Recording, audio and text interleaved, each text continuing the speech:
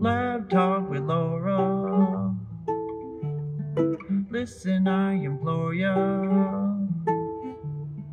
Won't never bore ya. Lab Talk with Laura.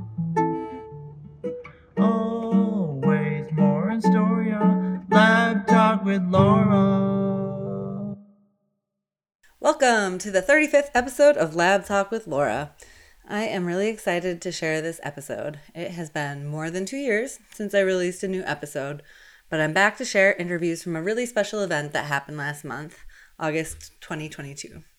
That was the Second National Conference on Justice in Geoscience. This conference was organized by 3 people, Dr. Benjamin Kiesling, Dr. Raquel Bryant, and Dr. Rachel Bernard.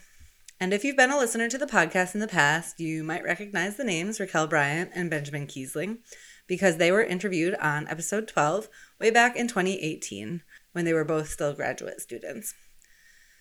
Also back in 2018, Rachel Bernard and Emily Cooperdock published a paper in Nature Geosciences titled No Progress on Diversity in 40 Years. As the title illuminates, their research showed that while the percentage of white women in geosciences has increased over the last 4 decades, there has been no increase in the racial diversity of the earth sciences. The need for meaningful change is clear. Later that same year, Benjamin Kiesling went to a meeting of the OSTEM Club at UMass, a club for LGBTQ+ students in STEM fields. During the icebreaker, the president of the club, Phoebe Bisnoff, invited everyone to share a queer scientist from their discipline that they looked up to. When Benjamin realized he didn't have an answer, except for his friends and peers, he got to work doing research. He learned about Dr. Clyde Warhoftig, a field geologist with the United States Geological Survey, who came out in 1989 at the end of his career during his acceptance speech for a Distinguished Career Award at the Geological Society of America meeting. While looking online for clues about Dr. Warhoftig's life, Benjamin stumbled on a report from the first National Conference on Minority Participation in Earth Science and Mineral Engineering. Looking at the report from the meeting that had taken place in 1972, Kiesling saw a familiar name, Dr. Randolph Brommery. Dr. Brommery had been a professor in the UMass Geosciences Department, as well as the first African-American chancellor of UMass, as well as president of the Geological Society of America. Brommery's accomplishments were vast, and his legacy lives on through numerous awards and fellowships aimed at celebrating and supporting minoritized scientists and students in geosciences and other fields. After reading through the 161-page report detailing the events of that meeting, Kiesling felt both awe and despair that such great minds had tried to tackle this problem, yet we still face similar conditions nearly 5 decades later. When he shared it with Raquel, she convinced him that it was not cause to despair, but to act. They reached out to Rachel, and together the 3 wrote a grant proposal to the National Science Foundation, got the American Geophysical Union, the Geological Society of America, and many other major sponsors to support them in organizing a meeting on the 50th anniversary of the first national conference. 4 years after the ideas for a second national conference began to percolate, these 3 early career scientists had made their vision reality. And so, from August 14th to 18th, hundreds of people gathered at the American Geophysical Union headquarters in Washington, D.C., with the shared goal of envisioning change for the next 50 years in geoscience. The conference had 3 themes: archival, urgent, and imaginary. The schedule and program were familiar in some ways and unconventional in many. Each day began with a keynote speaker, and we then broke out into discussion groups, which we would return to twice each day for reflection. Sessions included workshops, reading discussions, and creative outlets. The final day of the conference ended with a jam session. Each day of the conference, I convinced somebody to let me ask them questions, and so now I invite you to join me for the next hour or so on a 4-day tour of the Second National Conference on Justice in Geoscience. The conference began on a Sunday with an opening reception. COVID safety protocols included uploading vaccine cards ahead of time, daily temperature measurements, and daily rapid tests and N95 masks provided for everybody.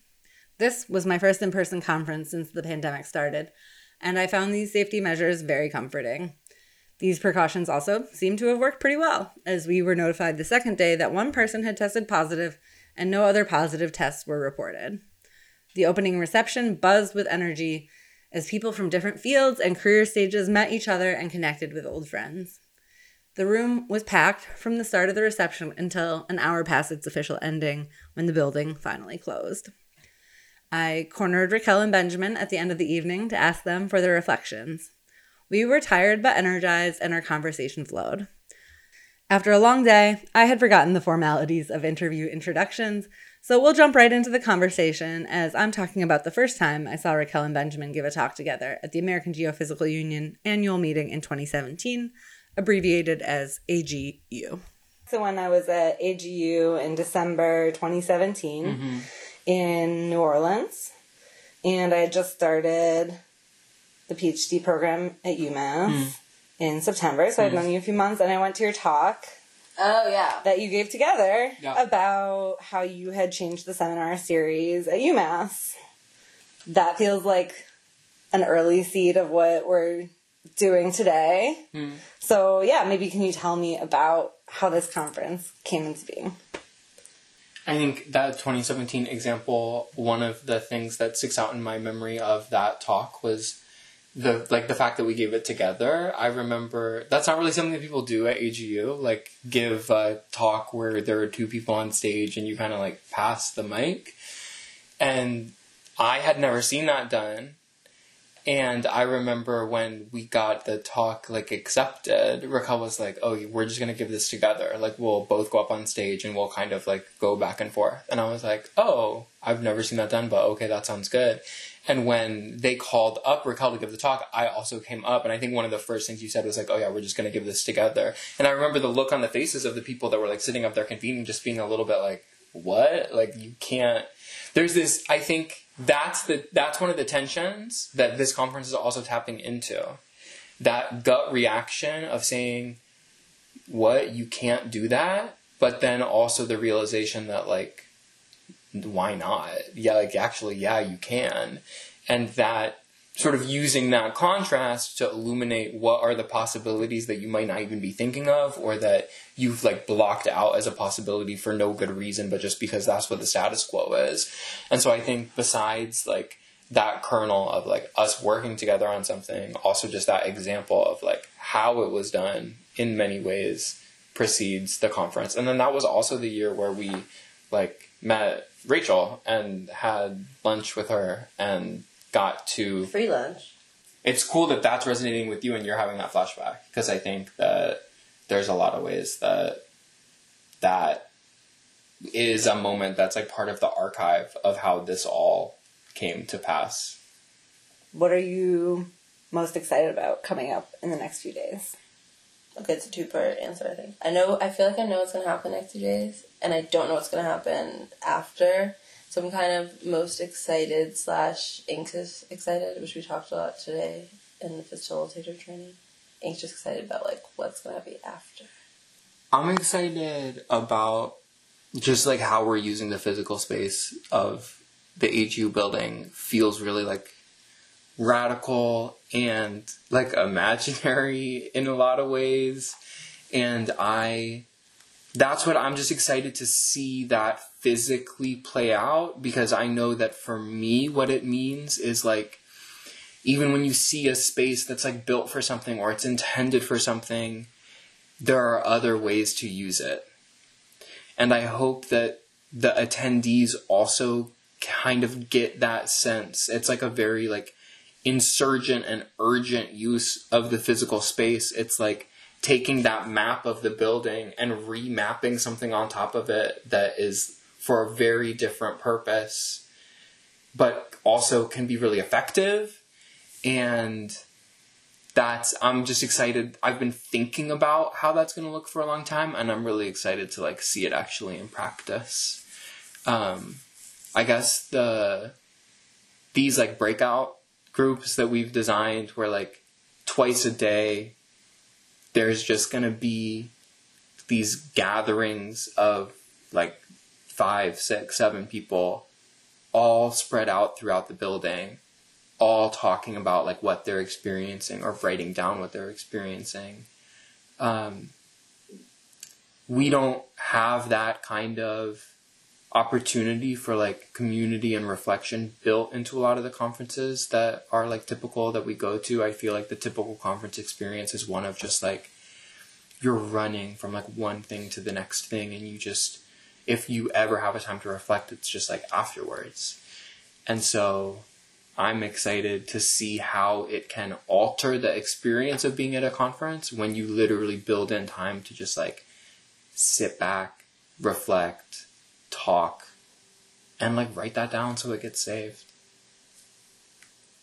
Do you like our boxes? Did you see them? Can you tell me about the boxes? Oh, we had this vision of having like banker boxes, and they're just like an archive. If you made something and you feel like you're like, other people need to see this, that happens to me, put it in the banker box. Yeah. So it's cool. They're like on each floor. There's like a slit cut out of the top, so you can just like put stuff in it. I'm excited to see what comes of that. Like Raquel, everybody thought it was funny today when Raquel referred to it as like sedimentary. Mm-hmm. But we talked about this, like Raquel brought this up yesterday when we were talking to Bromry's grandson about Justin, about preservation potential. And that's something we think about a lot, like in the geologic record, that whatever you're looking at is not only it's a record of what happened, but it's incomplete because some things like don't get preserved. And one of the ways to kind of like combat that is just to like make more things. Like the more things that you have, the more likely things are to be preserved. And so I think that like analogy to like sedimentary and sedimentation, like accumulation, it sort of is like we want people to kind of be like hoarders here. Like we want to save stuff and lean into that because, yeah, I don't know. That's like what we wish. That's what I'll speak for myself. Like that's what I wish that I had from the first national conference. That's one of the things that kind of haunts me about it is just like how much that we will never know because of how much was like not preserved. And like I've done my fair share of digging in archives to find like what does exist, and it's just like so selectively preserved. You just get these like little viewpoints, little vantage points. I think the banker box just and the like virtual archive, that's just like one of the ways that we're kind of trying to, I guess, combat that tendency for things of this nature to like not be preserved. Can I ask you a question? Sure. What are you excited about the next like 3 days? Oh boy. It doesn't Yeah. have to be that comprehensive, but just like, I don't know. No, I'm really excited. I've been reading Undrowned. Ugh, yeah. And it is a really wonderful book. You got it right there? Oh, nice. My copy's like falling apart because I read it. Okay. Mine's in an e-reader, Love so that. I do have it with me. One of my favorite like parts of Undrowned, also just because of who I am, my own obsessions, is when she talks about whales. Yeah, Raquel and I have talked about that like extensively. The fact that like whales are mammals, we like share a common ancestor not that far apart. We have a lot of like biomechanical things in common, but the difference is like they chose to go back to the ocean. It was a long time ago. We diverged like evolutionarily, but It was Antarctica's fault. she's saying it was Antarctica's fault. Do you not want the recording to catch that? Can you whisper it louder? No. I don't want to get scooped. Oh. Right. All right. Okay. Let me know which parts of the interview are completely off the rack. But yeah, anyway, so I'm just like, what was I going to say is that they chose to go back to the ocean, and that is really like meaningful in a lot of ways. Like the ocean covers more of planet Earth than land does. The ocean Why am I trapped here? responsible for so much of like the change in the landscape, like the spreading of the ocean and the rifting that like creates new land.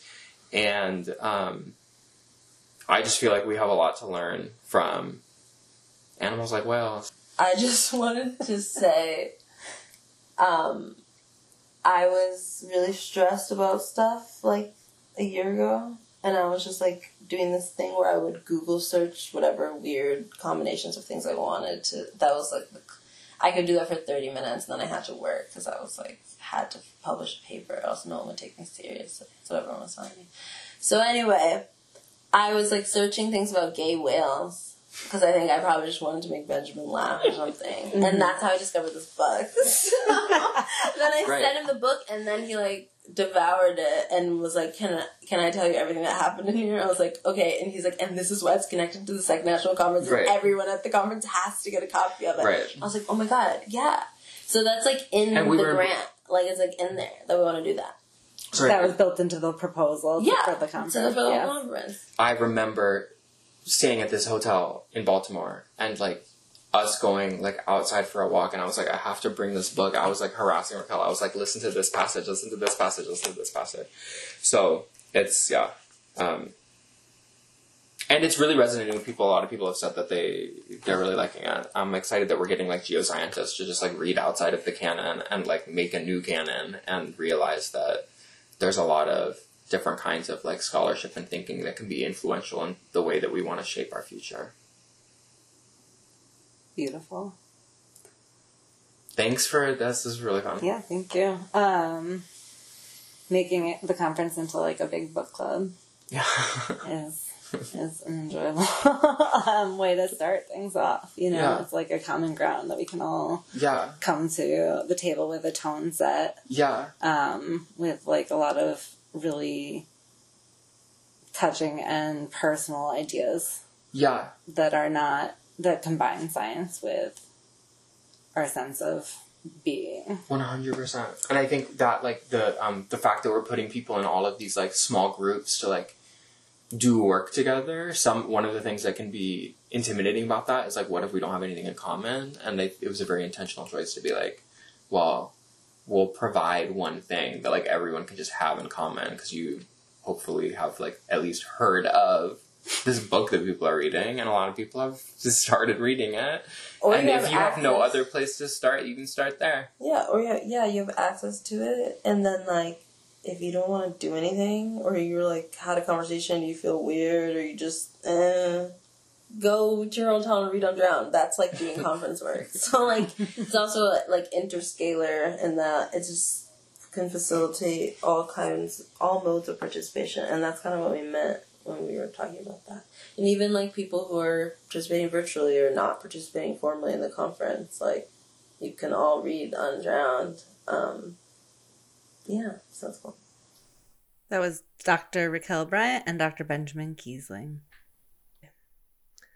The next morning, Dr. Tao Lei Goff, a scholar of literary theory and cultural history, gave the opening keynote titled Geology as Genealogy, Race, Stratigraphy, Empire. All three keynotes are available online to watch, and I encourage you to go watch them, as a few words of summary cannot do them justice. After Dr. Goff's keynote, I caught up with Dr. Mark Little, the current president of the Geological Society of America, to chat. My name is Mark Gabriel Little. I'm the current president of the Geological Society of America, and I'm also running a center at UNC Chapel Hill that focuses on economic development in economically distressed communities, primarily across the Southeast, though we do think about geographies outside of that. Cool. So we're here at the Second National Conference. Can you maybe tell me about what are your goals with the Geological Society of America, and how do you see those kind of coming together at this conference, and how this might spark, action? Right.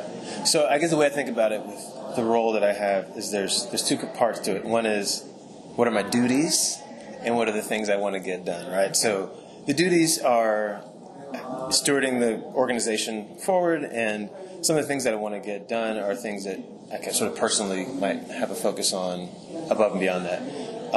What's interesting about the conference, I think, is it meets both of those things. So on the just basic duties, one of those is how do you support the organization, its members, and the growth of the organization. And if GSA wants to be around 100 years from now and be supporting the discovery of new knowledge, being stewards of the earth, which is part of the mission of the society, then I think that who's involved in the geosciences, who's asking questions, who's funded to do work, who's listened to, needs to continue to change and grow those voices. And that's a big part of what this conference is about. How to build a future that is created by and formed by Black, Indigenous, Latino, other peoples who are excluded from that generative process, or at least our voices aren't listened to. And so I think it's important for the survive. If part of my job is for the organization to survive, then that's necessary. For me personally, things that I want to focus on, I'm interested in, also align a lot with the conference. There's lots of things I'm interested in, but I'm trying to focus on as much as I can. One is related to how GSA engages with geoscientists outside of the United States, Australia, and Europe. And what is the to use what is the value proposition? Like, how can GSA be of service to and connect with these other geographies? And hopefully having the organization think differently about what could membership mean, and like someone who may never step foot in the United States or may never come to Denver, right? How can they have a relationship with GSA and be benefited by it, and how can geosciences and knowledge broadly be benefited by them? The other area that is a focus of interest is, I always don't know how to say this exactly, but whether it's GSA or the geosciences specifically, creating more conversation around the historic relationship between natural resource extraction and indigenous communities, both in the United States but globally. And this set of things is less operational and more about the sort of philosophical underpinnings of geoscience, of GSA, of the United States, of these bigger questions. And the difficulty there can be someone saying, well, that's all interesting, but, I do this, right? I'm a seismologist, or I, do this. And so where to begin that conversation and how to do it is one that I've been thinking through. Anyway, there's a lot there, but the conference also resonates with that. Particularly the speaker this morning was talking about a lot of those things. And I guess the part of it I'm interested in is if you recognize the origin of something, the roots of something, that without it wouldn't have created, the discipline, the work that you do wouldn't exist or be quite different. Mm-hmm. If you recognize that root is a problem, then what is your responsibility to at least engage with that idea? If not, try to walk back yourself and what you do to that point and say, look, how would things be different?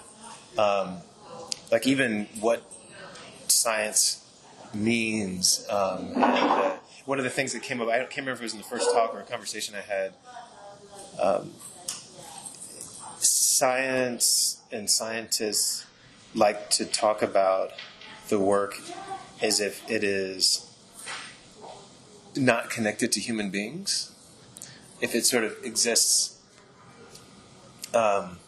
separate and it's pure in some kind of way. And yes, you might have had this researcher who was very abusive, but the knowledge that they've created exists. It just separate from them. Or as we're talking about this whole enterprise of displacing people and stealing bodies and land. Yes, but this knowledge exists separate from that. It's pure.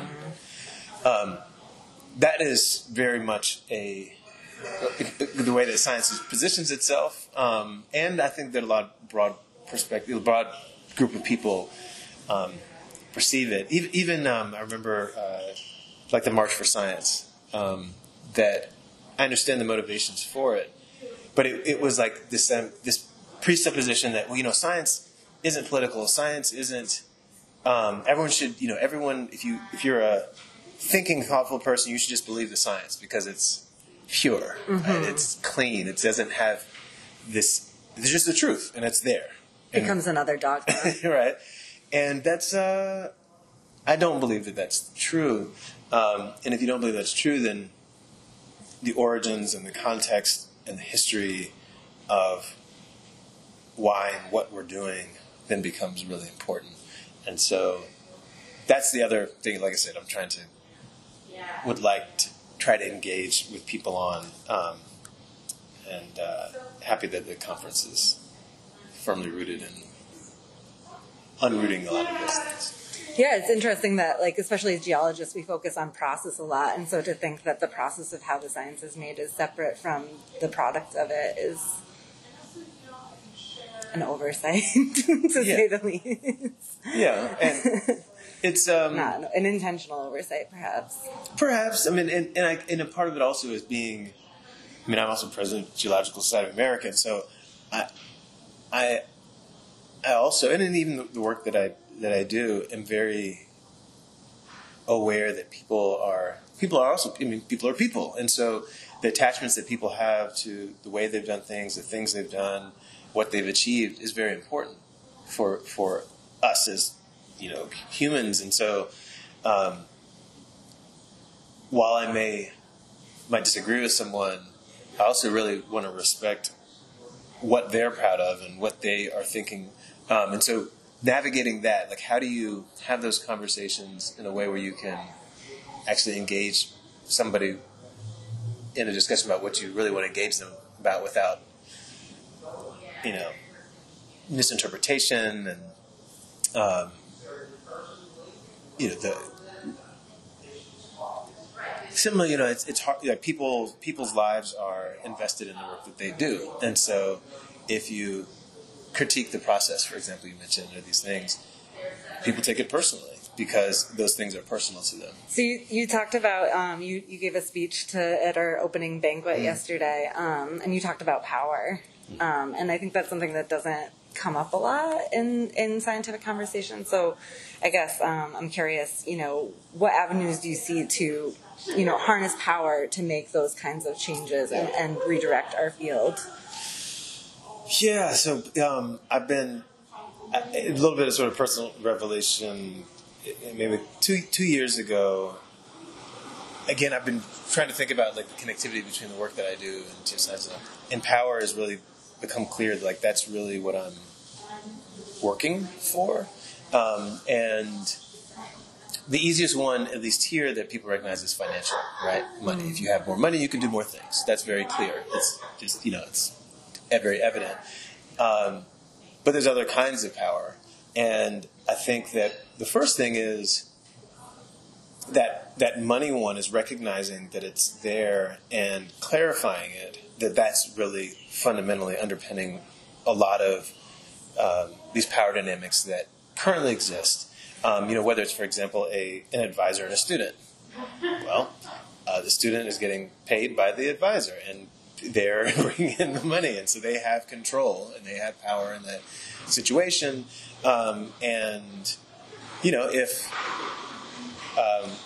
But so it's just elucidating that's where this power is coming from. There's someone who's paying somebody else. They have, and then the second piece is identifying other types of power and speaking them and having people exercise them and flex, so to speak. That and so that whether that's graduate students unionizing, whether it's changing rules about what it means to have an advisor.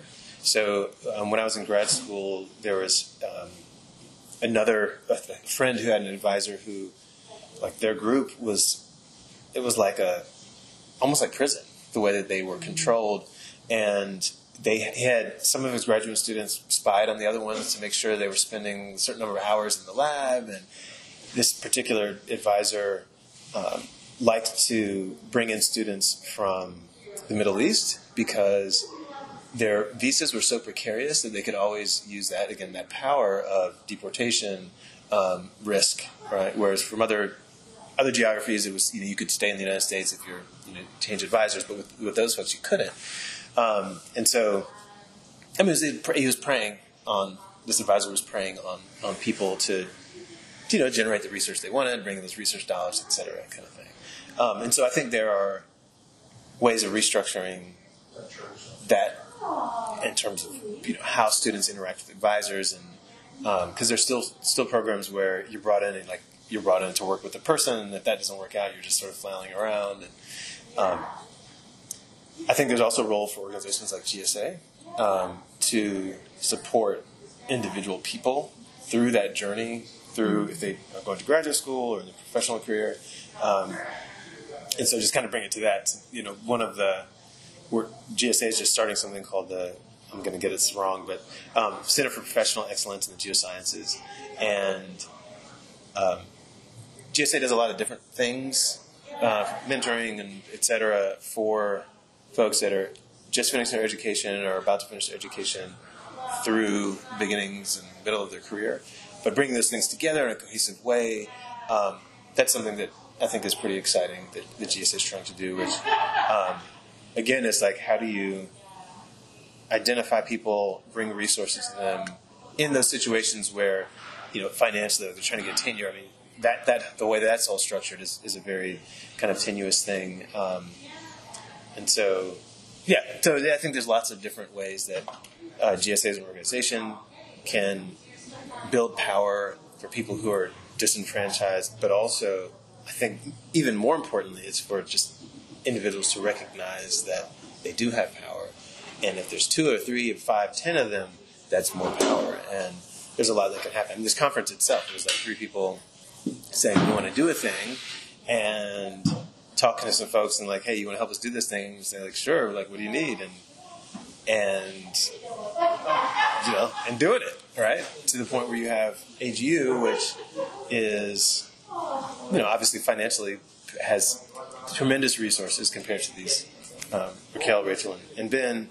But AGU recognizes the power that they have, and it's they want some of it, right? Mm-hmm.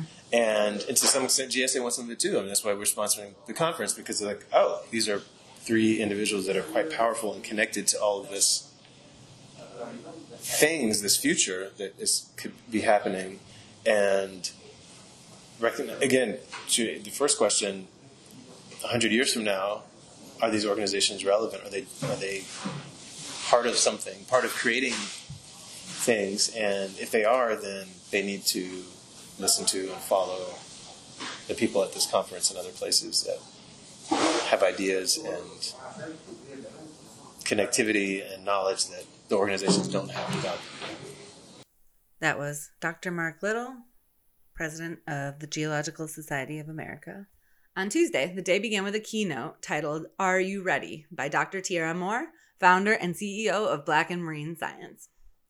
Later that day, I spoke with Dr. Edith Davis, who was hailed as the first Black woman geophysicist in a 1984 article in Ebony magazine.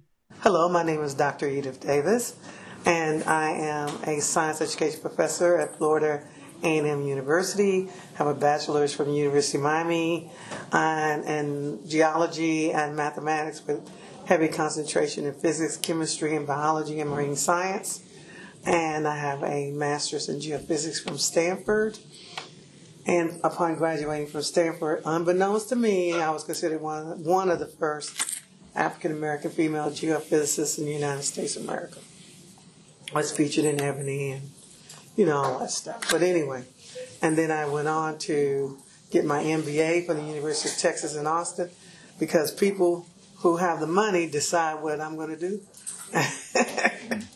And then I eventually said, well, what kind of legacy? What am I doing for people who come after me, right? Mm-hmm.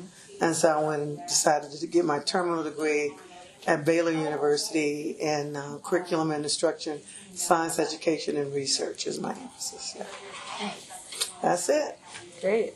So here we are at the second national conference for justice in geoscience. We're on day 2 or 3, I guess, depending on how you measure it. Mm-hmm. Can you tell me what the conference has been like for you? You know, it's pretty awesome because I met Bromley, I met him, the first African-American geophysicist, right? At the end of his career, he was on the board of Exxon, I think, at the time. And so I got to meet him, and he was so warm and so kind to me, as trying to help guide me through the beginning of my career. And I thought about him and what he had done for the generations like myself and others to make it possible for us to be here today. And so this second conference is like, even though it's 50 years later, I think that this is a tipping point. I think that this is not going to be one of these conferences where we all talk, and then at the end we're all going to get around the campfire and sing Kumbaya. I think that this conference is going to produce some phenomenal results. I just pick it up, in my spirit, and I'm thinking that that there's going to be actionable plans after this conference. And so it's like everybody here is in sync, in unison with the goal of we need more minorities in the geosciences. And as you already know, we got the latest statistics I know of is 1.8% of minorities make up the geosciences, and that's not good.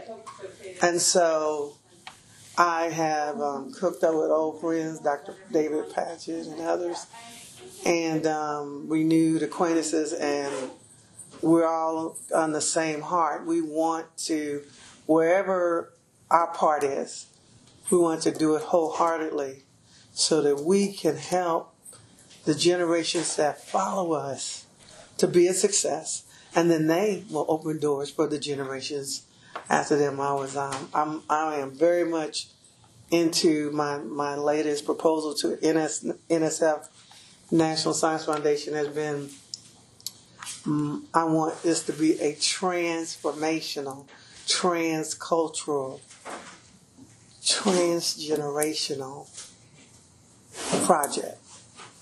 And transgenerational, I think, is the key. It's the key for perpetuating anything that you want.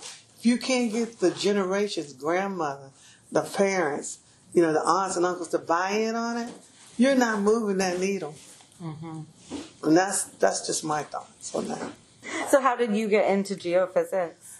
It was interesting. Of course, I was a geologist, right? Well, really, I was supposed to be Jacques Cousteau.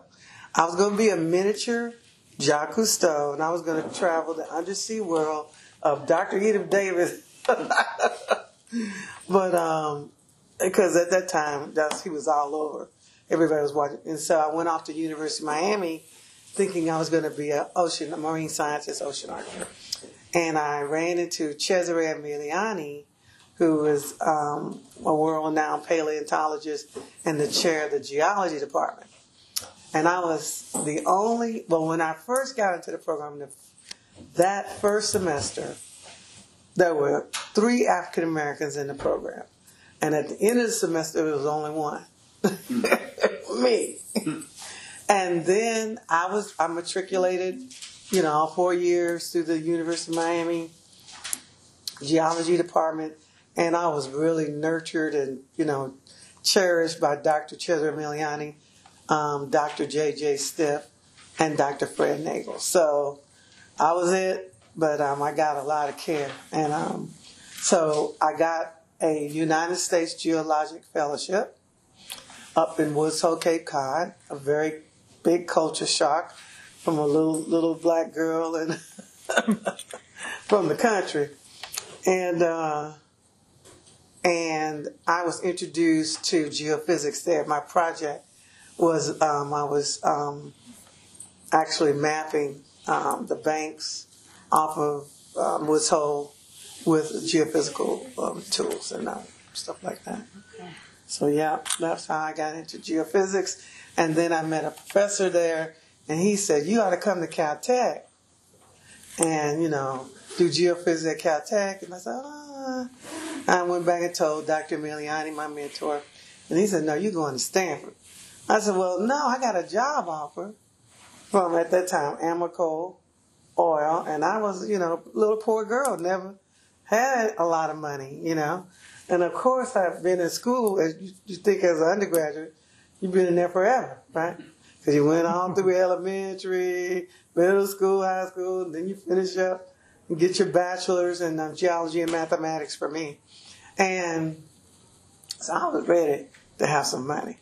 And I told Dr. Miliani, I said, "Dr. Miliani, okay, tell me what I'm going to do. I'm only going to apply to one school, Stanford. If I don't get in, I'm going to work." Now, little did I know, I was already in Stanford. Dean Allen Cox, and he was the dean at the time when I got there. He and Dr. Miliani were very close friends. So they helped nurture my application, I guess, whatever you want to say. And once again, I got there, and I was the only one. But I was used to that. I'm used to being the only one. I really enjoyed the talk today because it resonated. Oh, she hit almost every point.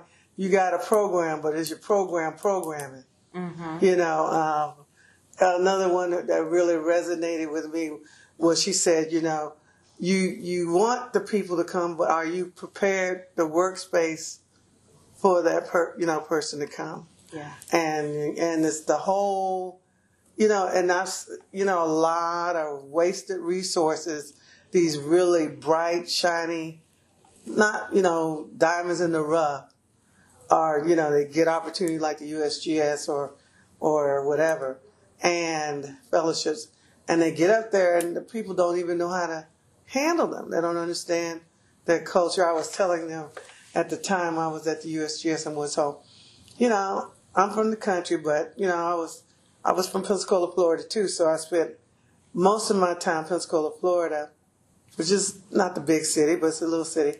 And then my summers I spent in Atmore, Alabama, where my family had our family land and farmland. So I wasn't totally, but I was actually walking through the woods to my place, the lab that I worked, every day.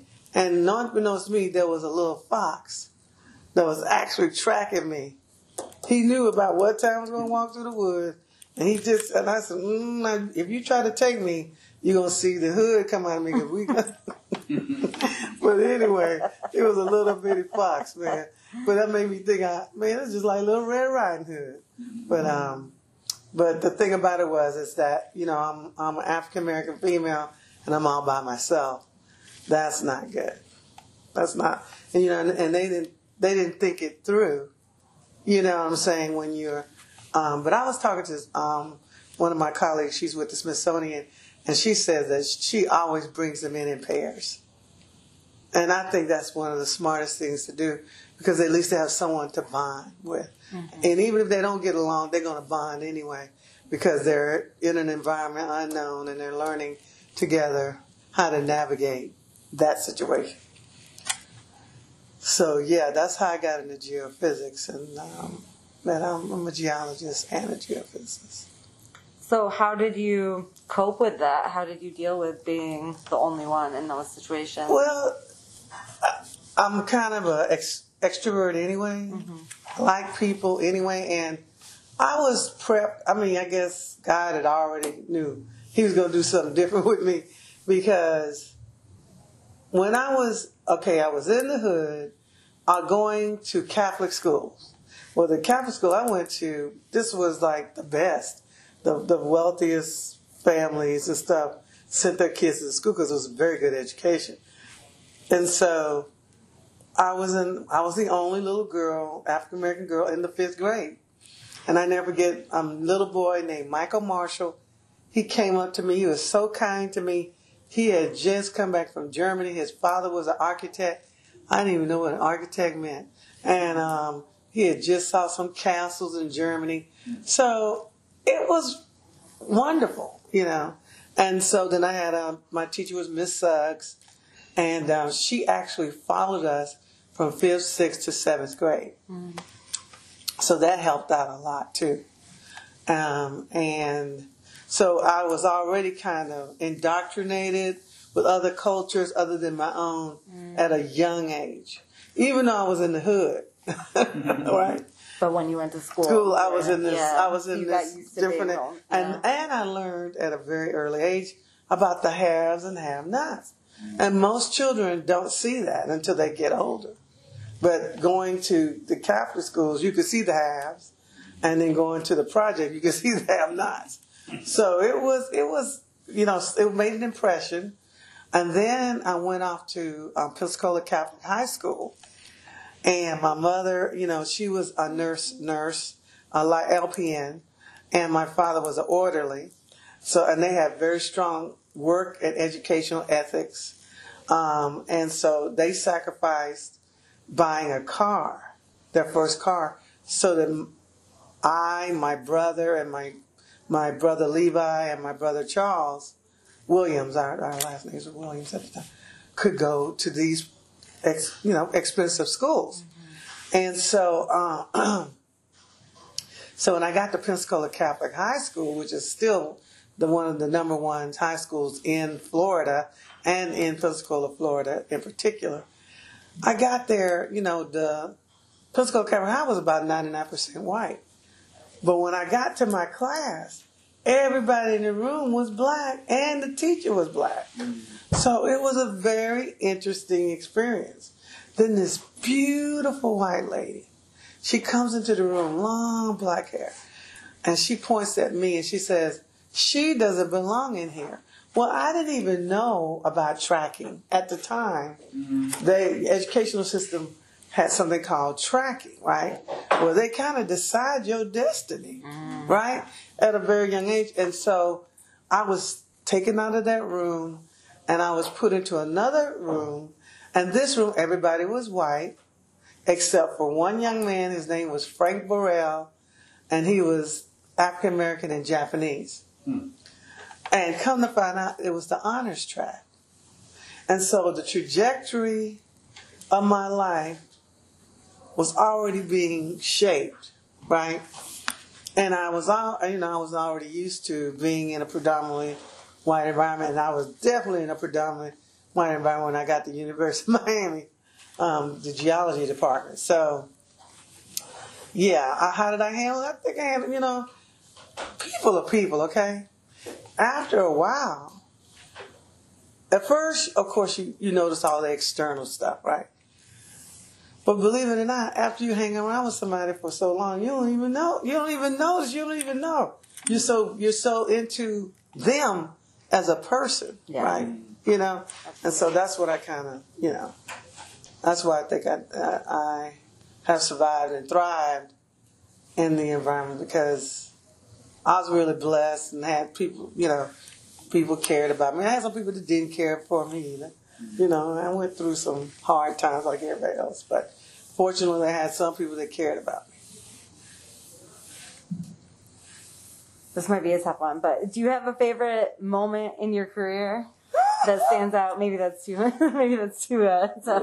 Favorite moment. You can take a moment and think about it. Favorite moment. Or a favorite story. Favorite place you've been. Oh man, that's a hard one, girl. You were good. Let me think. Okay. University of Miami. I'm getting close to my senior year, and they have Upward Bound. It's called Upward Bound. Upward Bound program is, bringing in minority students, giving them a college experience.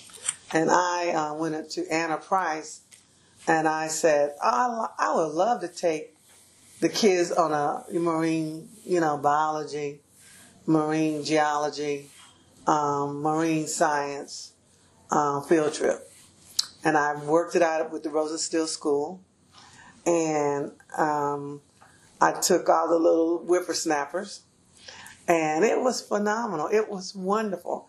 Walking along the beach, doing a survey of the area, talking about, the interface between the estuaries and the ocean and the land. And it was just awesome. And that was a bright, I guess it was it kind of gave a sneak preview of my future. And I didn't even realize it, because I was actually in a teaching mode, but I was teaching what I loved. And I was impacting future generations. So I guess now you made me dig that up. That was deep. That's a long time ago. That was Dr. Edith Davis. On Tuesday evening, there was a reception in the Deep Time Hall of the Smithsonian Museum of Natural History. Benjamin Kiesling gave a speech.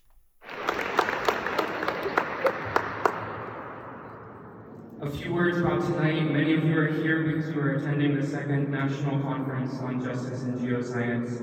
Others are joining us for this celebration. Tonight we celebrate the 50th anniversary of a visionary event organized by Dr. Randolph Bromberry, the first National Conference. In 1972, a deeply motivated, expansive group of people articulated a shared vision that the study of this planet should reflect the people that live on it.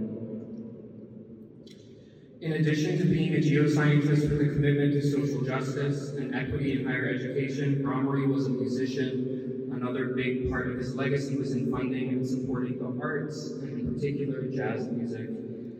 As you dance and network tonight, I hope that you are inspired to learn more about Bromberry's legacy and that you, in turn, will share it with others. What we are all part of is historic. 50 years from today, people will be talking about this, about tonight. In Bromberry's final address to the First National Conference, he shared one outcome of his many efforts, that in 1972, UMass Amherst graduated more Black students in a single year than it had cumulatively since its founding more than a century earlier. We are convinced, Bromberry ends that address, that a few people who work together and seriously want to make changes can succeed. When I look around this room tonight, I see a lot of people who have spent the last 2 days working, building, dreaming together. People who are serious about making a change. Third, to my co-conveners, Dr. Raquel Bryant, Dr. Rachel Bernard, we did this.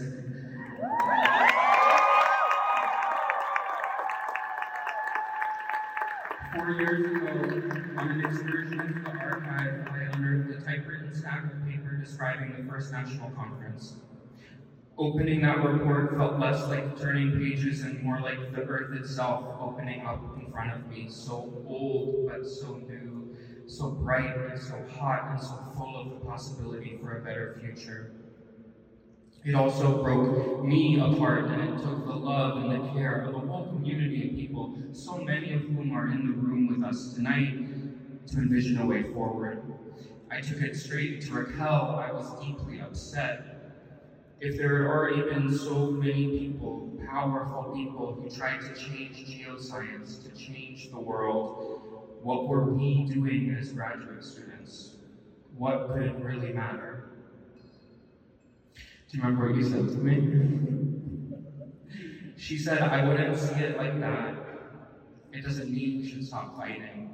It just means that we have no choice left but to be brave. And for the last 4 years, as this conference grew from the rough rain of an idea into this, I've lived in the echo of those words. So if you remember anything from tonight, let it be that 50 years ago, Randolph Bromberry said, a few people who work together and seriously want to make changes can succeed. 50 years from tonight, what people will be saying is up to us. We have no choice left but to be brave. Thank you.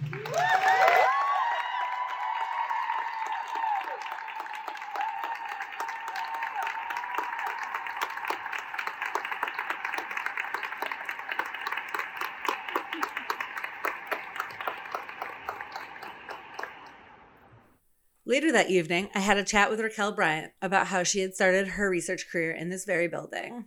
The sound quality of this recording isn't great because the Deep Time Hall is perhaps fittingly a very echoey place, and I had forgotten my professional recording equipment and resorted to using my phone. I still think this conversation is worth sharing, so I hope the background noise sets a mood, and if you have trouble understanding, a full transcript is available. So here we are at the Museum of Natural History, the Smithsonian Museum of Natural History. It's 9:20 at night, and we're like drinking wine under like dinosaur bones. This is really cool, and you made it happen. I did, in so many ways, and I'm proud of myself. Okay, the big thing I want to say is, I get that people are like, oh, Benjamin, whatever, but it's really like, who's next? You know, that's what was important to me tonight too. Yeah, I've heard several people be like, okay, now we're doing this every year? Is that what's happening? I think it's so interesting that that's the knee-jerk reaction. Yeah. Because from my vantage point, I don't know if maybe the folks who organized the first national conference felt this way. I can't. I'm telling you that I'm ready to organize one in another 50 years because that's how much work went into it and how much of like me went into it. And yeah, no, I can't. I like it's physically not possible. Like, yeah. No. I want to talk about. I worked here. This is like my first science internship. In DC? Yeah. I got an REU and I came to the Smithsonian. And that's the first time I've ever been here. And just this is really great tonight. Just be back in a place where I remember being at Brown and just not understanding how you do research. Like people would just say like, yeah, I'm doing research as a professor. I was like, how? And they're like, oh, I just am. You know, I talk to them. How do you talk to them? What are you supposed to say? I want to do research. Like, what do you like in the subject line? Do you say like, hi, it's me? I want to like. I was so confused. I didn't get it. And like even when people tried to help me, I felt like professors didn't take me seriously. They were like, oh, someone told you to say that in an advising meeting. You don't really mean it. And they like wouldn't respond and stuff. And so when I got the REU, I was like, oh, okay, I guess I really thought this. And it kind of made me sad, but at the same time, it's like this is an opportunity. I was like, oh, of course, like I'm only getting like a real shot to do this, not at my school. Because they like aren't taking me seriously as doing this. So I can do it somewhere else.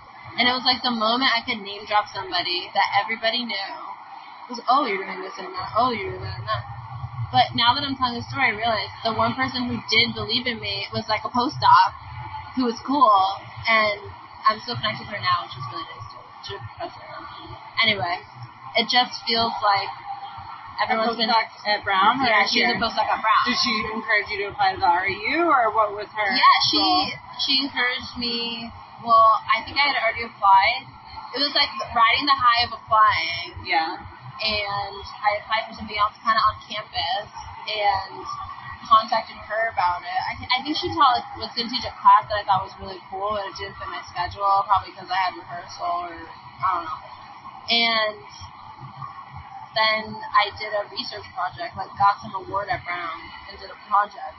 And it was like she was just a postdoc there, but she wanted to use a stable isotope lab, and I was a geology major, so like I knew the professor to ask. And then, like, once I could be in that room and be like, oh, yeah, by the way, like, in a couple weeks, I'm going to the Smithsonian for a summer internship to work with this other guy that, like, matters to you. And then it was like, oh, what are you doing for a senior thesis?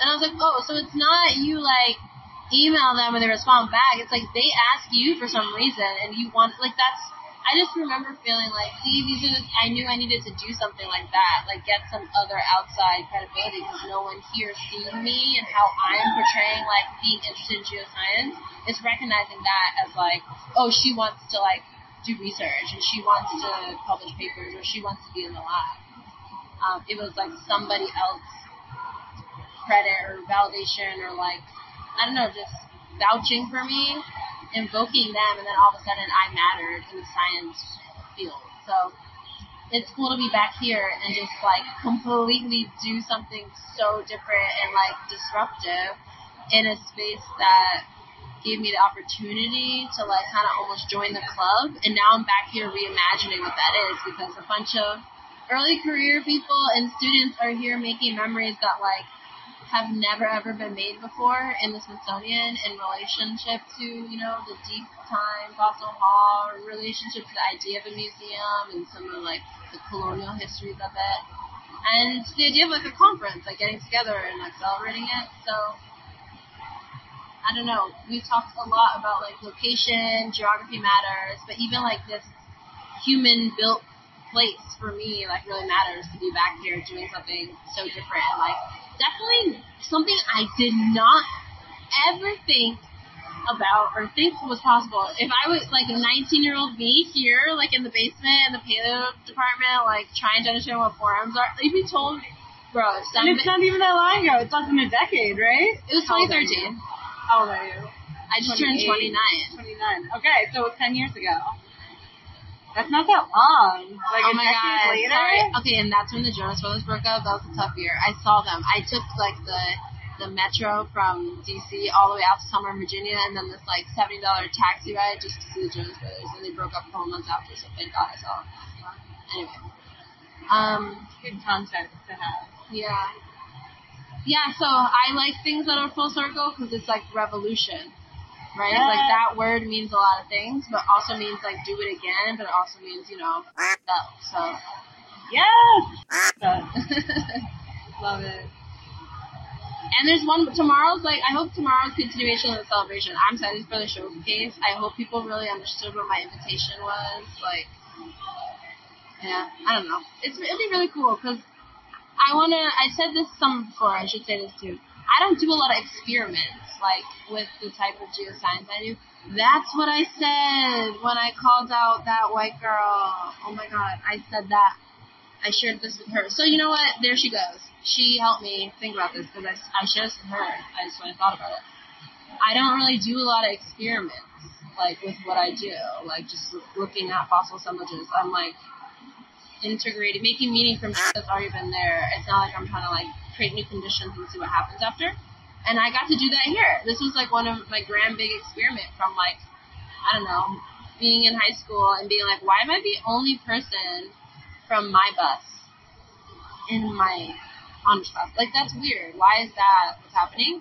And then going to college and, like, being in an independent study with a bunch of my friends, some of which were here tonight, looking at, like, race and gender in science because we were about to get our PhDs, and we were like, wait, let's, like, study it before we go so we, like, can be kind of ready to deal with how hard it's going to be on those axes. And then I got to UMass and met... Okay, there could be a whole other conversation about what being at UMass Amherst did for me in terms of, like, there being a union and labor being such a big part of the campus culture because of the scholarship that goes there, but the actions that have gone there, that completely changed what I think I'm supposed to do in higher education. Like, it's not just enough for me anymore to be a good educator or a really good scientist, like a researcher, but, like, I'm a role model on the campus. It doesn't matter. Like, I'm a professor. Like, that means something to a lot of people. If you're a professor, you're a PhD. What? I'm doing an interview. I'm about to be done. I'm so glad I found you. I was looking hard.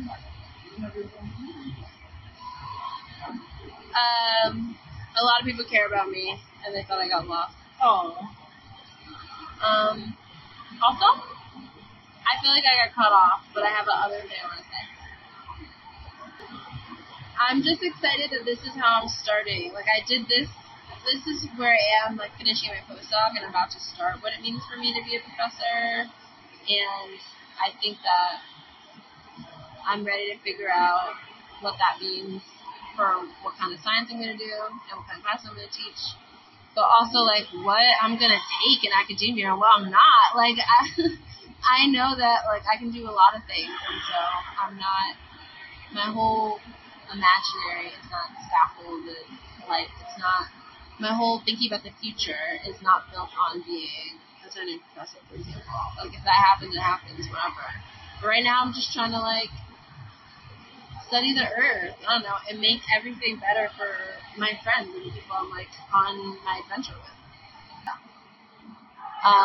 Are there any other, like, logistical questions? No. We're doing a little interview, but we're like literally wrapping up, so it's kind of good timing if you stick around. Do you have, I don't know, I've rambled a lot. I think you gave me a lot. That's Okay. really great. I had my own questions for myself, I guess. Yeah, that's awesome. On Wednesday, the last day of the conference, Nayeli Kobo, a community activist and winner of the 2022 Goldman Environmental Prize, delivered the final keynote, advancing the climate movement through storytelling. Afterwards, I spoke with Dr. Rachel Bernard. I'm Rachel Bernard. I'm an assistant professor of geology at Amherst College in Western Massachusetts. So here we are at the second national conference for Justice in Geoscience. We're at the end of it here, and you helped organize it. And from my experience, the paper you wrote in 2018 instigated a lot of conversations about the diversity problem in geoscience, right? So maybe can you tell me about how you ended up here convening this conference, about your journey to that? Yeah, so it kind of does start with that paper. That's kind of how I met Raquel and Benjamin, the other co-conveners. So before I wrote that 2018 paper with Emily Cooperdock, my friend from grad school, I wrote a blog post because I had I had this NSF data that I had kind of obtained and was kind of just sitting on my computer, and I decided eventually to look at the data, and I thought it was really interesting, so I wrote a blog post just kind of showing the trends that I saw, and that was for the UT Austin grad student blog, Science Y'all, that me and Emily actually co-founded. But yeah, so I kind of was I think I had a presentation either on the paper or about the data in the blog post before the paper came out, and that was a diversity session at the AGU fall meeting where I was presenting in the same session as Raquel and Benjamin. They were presenting on a speaker series that they had developed at UMass Amherst when they were PhD students. So that's how we met, and then kind of just stayed in touch. Coincidentally, I moved to Amherst where they were finishing up their PhDs. So we kind of continued to be in contact, and so when Raquel and Benjamin came up with this idea or this vision for this conference and said that they were going to be writing an NSF proposal to get it funded, they asked me if I wanted to kind of hop on as a third PI, and I said, yeah. So, and it's been great. I've learned so much from Raquel and Benjamin. I think if this conference had been planned just by me, it would be so boring. It would just be like a clone of the AGU fall meeting with speakers and Q&As. It would be not as dynamic and creative as it's become. So I just think it's been great, but the kind of the vision for the conference is like all them. They're amazing. Yeah. Agreed. They're amazing. Although I'm sure I feel like you're downplaying your role. I mean, I'm sure I helped. I took on different parts of the conference, but I think what's made this conference so special is how different it is from every other conference I've ever been to, and that's them. And Raquel in particular, kind of taking charge of the programming, has been amazing. Can you tell me about the themes of the conference and how those have come up for you over the last 4 days? I think the themes of the conference are archival, so kind of looking at the past, seeing what's been done, urgent, what needs to be done now, and how can we get justice for geosciences of color now, urgently, and imaginary, so how can we imagine a different future. And I think what I've been happiest to see at this conference is that a lot of diversity sessions or kind of spaces where people have talked about diversity in geosciences are very doom and gloom. So people bringing up my paper and looking at the past or the present and saying look at all these problems we have.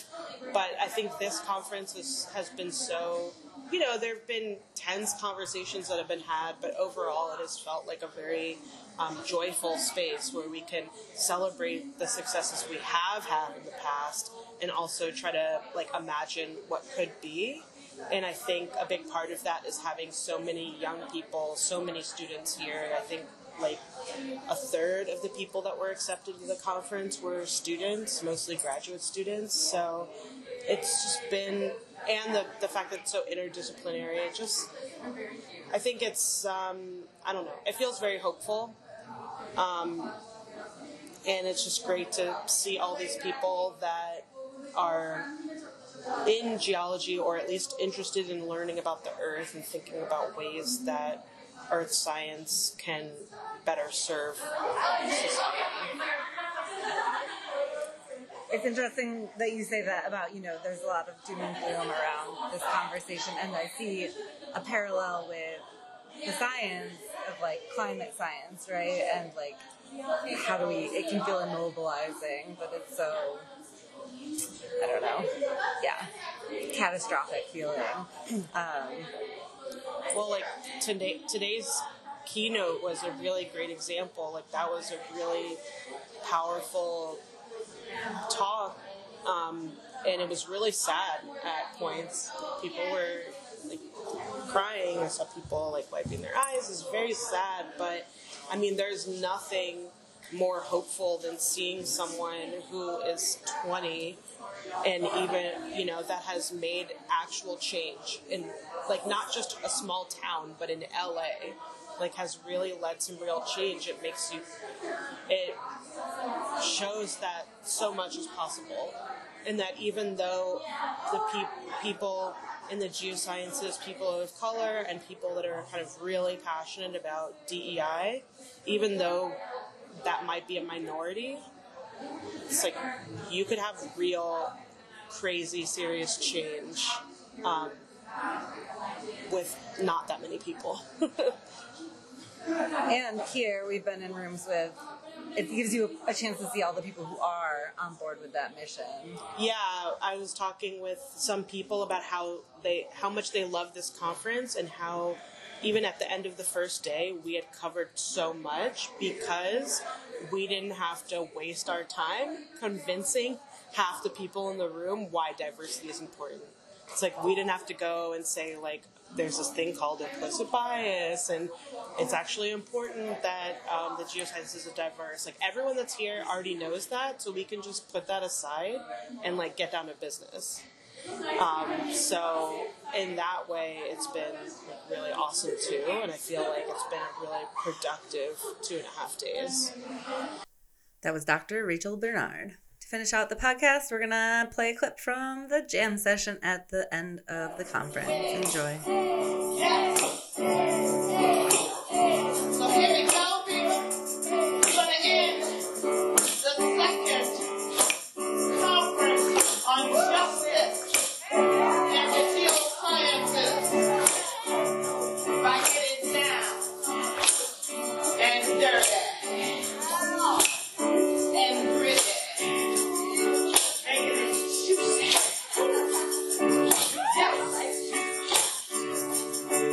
Yes.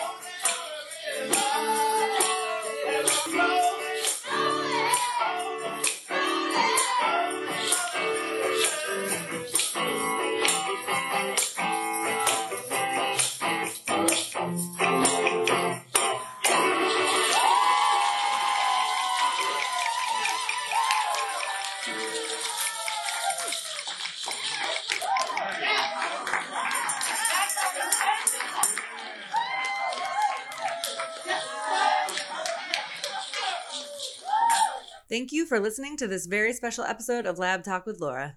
As a reminder, you can watch videos of the 3 keynote talks from the Second National Conference online at agu.org. You can find a full transcript of this podcast online at soundcloud.com/labtalkwithlaura. The jingle at the beginning of our show was written and produced by Matt Woodland. I'm your host, Laura Federico. Thank you for listening. Believe it or not, this is supposed to be over now.